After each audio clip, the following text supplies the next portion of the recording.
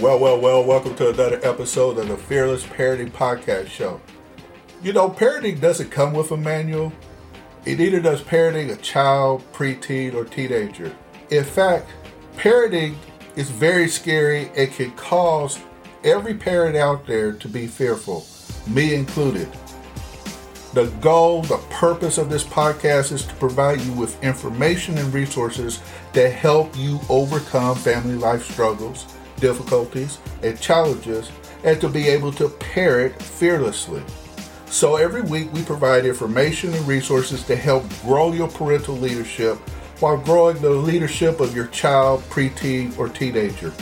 In short, we are here to help you and your children become the best versions of yourselves. So get ready and dive right in to today's episode. All right, moms, dads, parents, and guardians, we're back with the Fearlessly Parenting Podcast for another awesome episode. And in this episode, I have as my special guest, Allison Lieberman. Allison is a licensed marriage and family therapist, postpartum anxiety expert, a mom of two, and a two-time postpartum anxiety survivor. She is the co-founder of Rooted in Harmony Counseling, a California-based group therapy practice dedicated to helping moms with anxiety, relationships, and parenting. So without any further ado, here's Allison Lieberman. Allison, thank you for being on my podcast here today.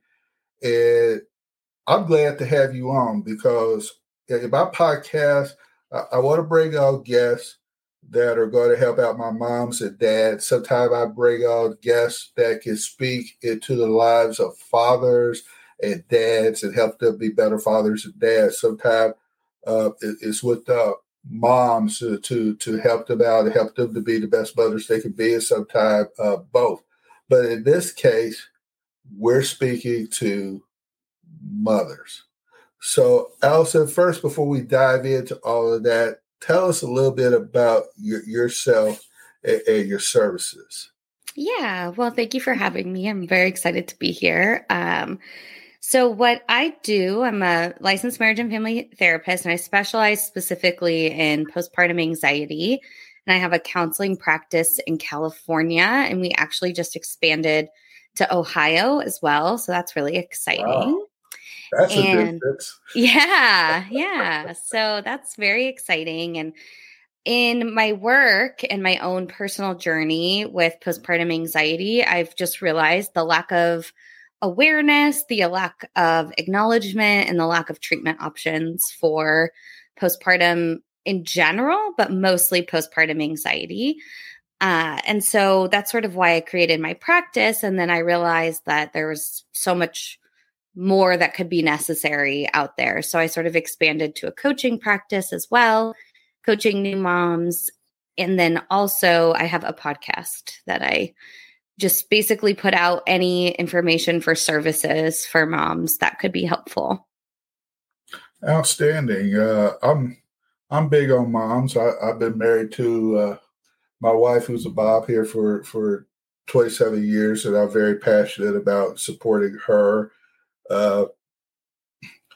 She's a great mom. She loves her 20-something kids right now, because both of them, when I say 20-something, I'll be 20 kids. I was wondering, but I didn't want to ask. They're in their 20s, but she's just a very loving mom, and I think that is important. And in the Roll Ranger ministry, I work with a lot of single parent moms who are tasked for whatever reason in raising their children by themselves. And that is not an easy task, whether you're a mom or a dad. Mm-hmm. But you brought up something when you were introducing yourself. You talked about a lack of awareness. Okay. Well, what do you mean by lack of awareness? And what's bringing about this lack of awareness? And what can we do to overcome it? Yeah, that's a great question. So we have a DSM It's the DSM-5. It's sort of like the mini Bible for therapists and mental health providers with all of our diagnoses in them. And that's sort of where we look for informative treatment on different clients. And our current DSM, which is what we are operating from, does not have postpartum anxiety in it. So to our medical professionals and mental health professionals, it actually is not a diagnosis. So just in that alone, I think is a problem, because postpartum anxiety is encompassing of general anxiety, postpartum OCD, and postpartum PTSD. I blanked on the acronym for a second. So postpartum PTSD is really prevalent because a lot of people have really traumatic birth experiences, whether it's because they almost die or their baby almost dies or something doesn't go to plan. And that is not in our current diagnostic categories. So it's just like there's a void there for people that have experienced things like that. For mom. And postpartum depression is an official diagnosis. And I think while it gets a lot of airtime in terms of like they talk to you about it before you leave the hospital, before you have the baby, after, and all of that, there actually aren't a lot of treatment options for it.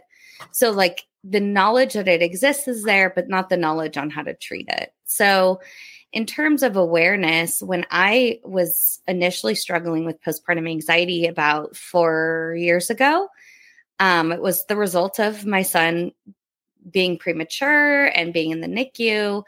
And I was already a licensed therapist. I had no idea what I was going through. I didn't understand why I went from always having anxiety, like it wasn't something that was new to me, to like having this extreme anxiety that I had never experienced. And then on top of that, I saw psychiatrists and mental health professionals and general doctors, and nobody even mentioned the word postpartum anxiety to me. And I didn't associate what I was experiencing with postpartum depression. So it wasn't until I was pregnant with my daughter that I realized that that was actually what I was experiencing, and that there's this whole world of postpartum mental health that I didn't know about. So then I had my daughter the first week of the pandemic, and I suffered from postpartum anxiety. Right there. Wow. That's exciting. And when you suffer from any postpartum mental illness, once, your chances of suffering from it again go up just naturally. It's not guaranteed, but it is definitely a higher likelihood. And so I had all the same symptoms again, but now we're in this sort of pandemic, which is making it way more higher stakes. And so I've just sort of really honed in on how do we make it so people know, and it's not just quote unquote normal stress that new parents have. And it can happen with dads too. I was wondering about that. You got somebody that you love dearly, you love more than you love yourself, and they had a traumatic experience. Your wife had a traumatic experience, and your child is in the hospital, and you're dealing with all of this. You can't really lean on your wife because she's going through the mill herself. Okay, not exactly in a position to be able to be supportive here on the other side, and definitely can't look to the child for support. So you're just kind of out there. Yeah, absolutely. And we could do a whole other episode on the gap in treatment for men postpartum, because they can experience all of the same things. We may have to do that. No, I'm totally serious. When my son was born, it was a difficult birth for my wife. She had a C-section, but it got infected. So she was in the hospital, and we knew she was going to be all right and everything. It was just going to be a long road to recovery. But then my son had surgery the day he was born. And then I went to the hospital and got him. So I was at home taking care of an infant, and my wife was in the hospital. It was several a couple of months before she healed enough that she was able to. And so there was the emotional stress of that, of being a mom and not being the mom that she envisioned herself to be with our son. And here I am. I'm caretaker to my wife, nurse, and then at the same time, I'm setting up here, taking care of our infant child. So we smile and we laugh about that, but that might not be a bad idea to talk about that as to what dads can do. So that may be a good idea for another. Yeah, I would love to do that because I just like I don't think women's postpartum anxiety gets enough airtime. I know for sure men's doesn't, and there's a lot of reasons behind that, and we could definitely spend a whole episode talking about that. All right, well, then that's a must do. Hey, now I got to ask you: is there a difference when we talk about? Well, I hear the phrase "baby blues" and postpartum anxiety. Are we talking about the same thing, or is there a difference? They're different. They're different because baby blues are short term, so they shouldn't be lasting more than 2 to 3 weeks after you have baby. And they're usually a hormonal shift, maybe a little bit of an adjustment period, like to just the demands and the sleep deprivation and all of that. But usually after 2 to 3 weeks, it starts to level out and get better. If it doesn't, then you're looking at a postpartum depression, anxiety situation. All right. And so for this temporary stage, this baby blues stage, how can mothers best work through that particular stage? Yeah, I think, it's sort of, it kind of contributes to the other pieces of postpartum mental health in general, but really just taking care of yourself, even though it sounds so simple and maybe not doable, giving yourself the rest. You do not have to entertain people who want to see the baby. That's not mandatory, even though people may make you feel that way. If you don't want people to come see your baby for the first few weeks so you can adjust and get used to it, great. Mm-hmm. If you're comfortable with people coming to your house so that you can go rest, that's great too. I know that I would have people come to my house and they'd be like, go lay down and rest. And I'd be like, if he cries, I'm running out here. Obviously that was a bigger issue as we got more into it, but pay attention to what actually is helpful, what actually helps you recharge, what it is that you actually need and not what other people are telling you. And I think the other piece of it too is when we think about it and what the message is that's being portrayed to us, we are supposed to leave the hospital after a day or two if we have just a natural birth, no C-section or any trauma, right? And then we go home and we're supposed to be in tip-top shape in 6 weeks. You're right. So that's the timeline that's given to us. And so we think that after 3 weeks, we should be halfway there. And the truth is it takes almost a year for your body to really adjust back to whatever it is that this new norm is for you. Now, Allison, I'm a man, but, and I'm speaking logically. If I'm speaking out of turn, call me on it. If it took 9 months to bring a child to full term and then deliver a child, that those are physical changes that occurred overnight, but it would seem to me that it's going to take some time for things to go back to the way that they were before that 9-month period started. And that's something I think that us men folk, us dads, we need to be cognizant of with working with our wife, and I'll speak to that here in a moment. But I don't think that's beyond reason for a lady to say, hey, it took me a while to get here. It's going to take me a while to go back. Yeah, so I agree with you 95%. All right. Okay. Well, good. I'm only 5% up the creek then. The only reason I would say 5% I don't is because you really don't ever go back, right? Your body grew a human. So it's not possible to go 100% back to whatever your body and brain and life was, right? Because now you got a new child and you have that experience.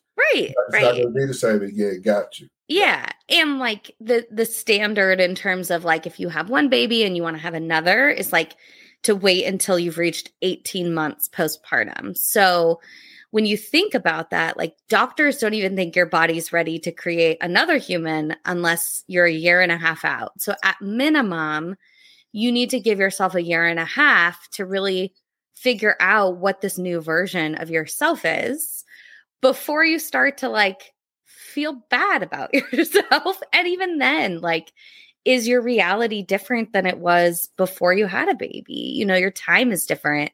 If you had 3 hours to go to the gym every day before you had a baby, you're not going to have that time now. So what is the impact on your brain and your body? And how else do you fill that void without taking that time away?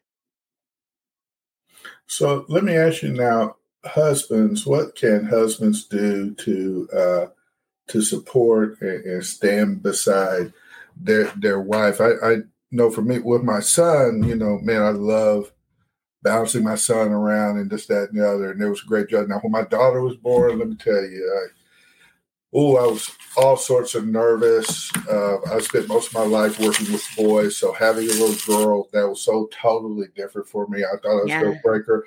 My mother told me, boy, you're not going to break that girl. She's not even more breakable than your son was. But I tell you what, the more I interacted with her, like the nighttime routine, that was mine and her routine, because I would lay her on my chest and I put her to sleep that away every night. And I can't even begin to describe what that was like, but there's a father-daughter connection, and that you only have so much time with them when they're that age, that I think that dads have got to get in there and mix it up and take that special time, boy or girl, and spend time with them, and then give mom a little time over here. Because see, when I was doing that, my wife could be doing something else other than having to take care of a little child.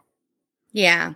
Now that's just me. But what can husbands do to support and stand beside their wives?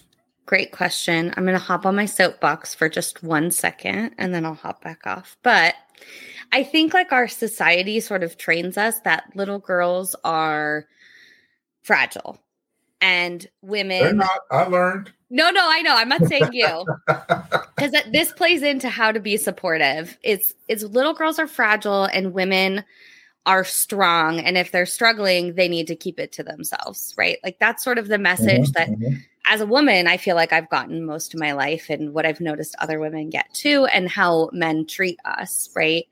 And the truth is that I have a daughter, and I've definitely noticed that she is not weak in any way or fragile. She's actually quite strong. And my reactions to her are what either strengthen that or weaken it, right? Yes. And I think that when we're trained that we're weak as children, we hold things in. And so the point of this being, just because a new mom looks like she's okay physically or emotionally, it does not mean that she is. We're just not encouraged to talk about it. So being able to say to a new mom, like if it's your partner, being able to say like, don't worry, I'll change the baby's diapers. Like you rest, right? You just gave birth. Just because we're not at the hospital doesn't mean that you're not recovering still, right? Or being able to get up for some of those feedings if the baby is taking a bottle, or being able to wake up in the morning and let mom go back to sleep when the baby's fed, right? Like all of those small things that maybe mom could just do on her own and not ask for. Sometimes we just want someone to offer. So that's one of those things. And the other thing is just to check in, you know, like once a day, maybe it's when you're going to bed, is saying like, how are you doing? Like emotionally, like, do you need anything else from me right now? Can I give you a hug? You know, like those really small, simple things that we overlook can go a long way, because typically moms feel really invisible. Wow. Well, gentlemen, I hope that you hear that, and this is why I have guests like Allie come on. She's talking to us about things that we need to be cognizant of, both as dads and moms. And I hope that you moms out there and you dads will take advantage of this opportunity to reach out to Allie and ask questions.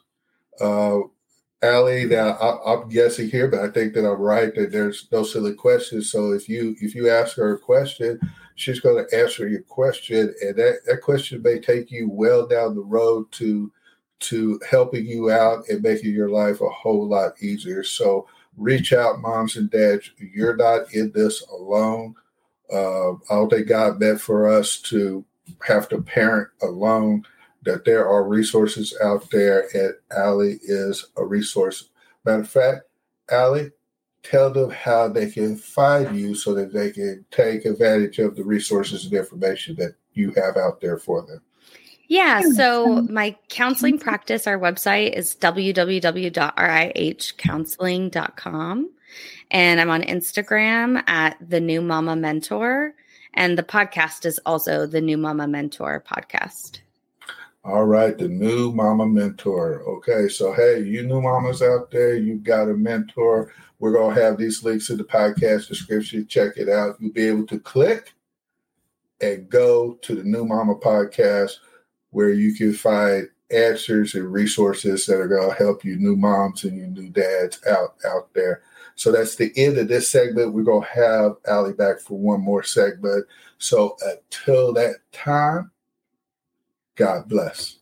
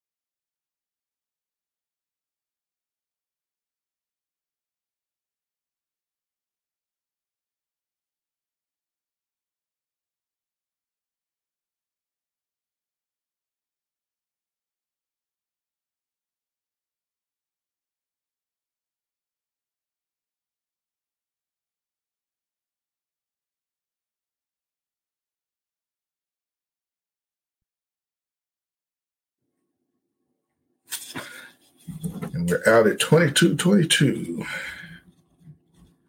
And we'll get started back up here one more time. And going to talk about mental health.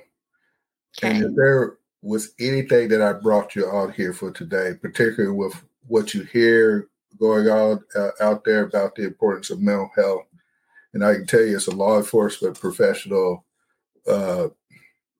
there's a lot of problems with it. It's misdiagnosed, but, to talk about these intrusive thoughts and how moms can make a space for themselves and how moms can advocate for themselves, this is kind of what to dive into here in this next segment. Okay. All right, so we'll get started. Okay. Here's a few things to Alexa, stop. Okay. If you want this Alexa, stop. Didn't turn her off before we started here. So here we go. So nosy. Yeah, I know. In 3, 2, 1. Well, that concludes another awesome episode. Please check out the podcast description where you'll find links to family and parenting resources. And I want to thank you, moms, dads, and guardians, for listening to today's Fearless Parenting Podcast. I truly hope you enjoyed today's show and that it added value to you and your family. And I want to leave you with something that was once said by two-time Nobel Prize recipient Marie Curie, who once said that nothing in life is to be feared. It's only to be understood. Now is the time to understand more so that we may fear less. That is why we have this show, to help you understand more about parenting so that you can fear less. So I want to challenge you, like I always do, to go forth and fearlessly parent. God bless.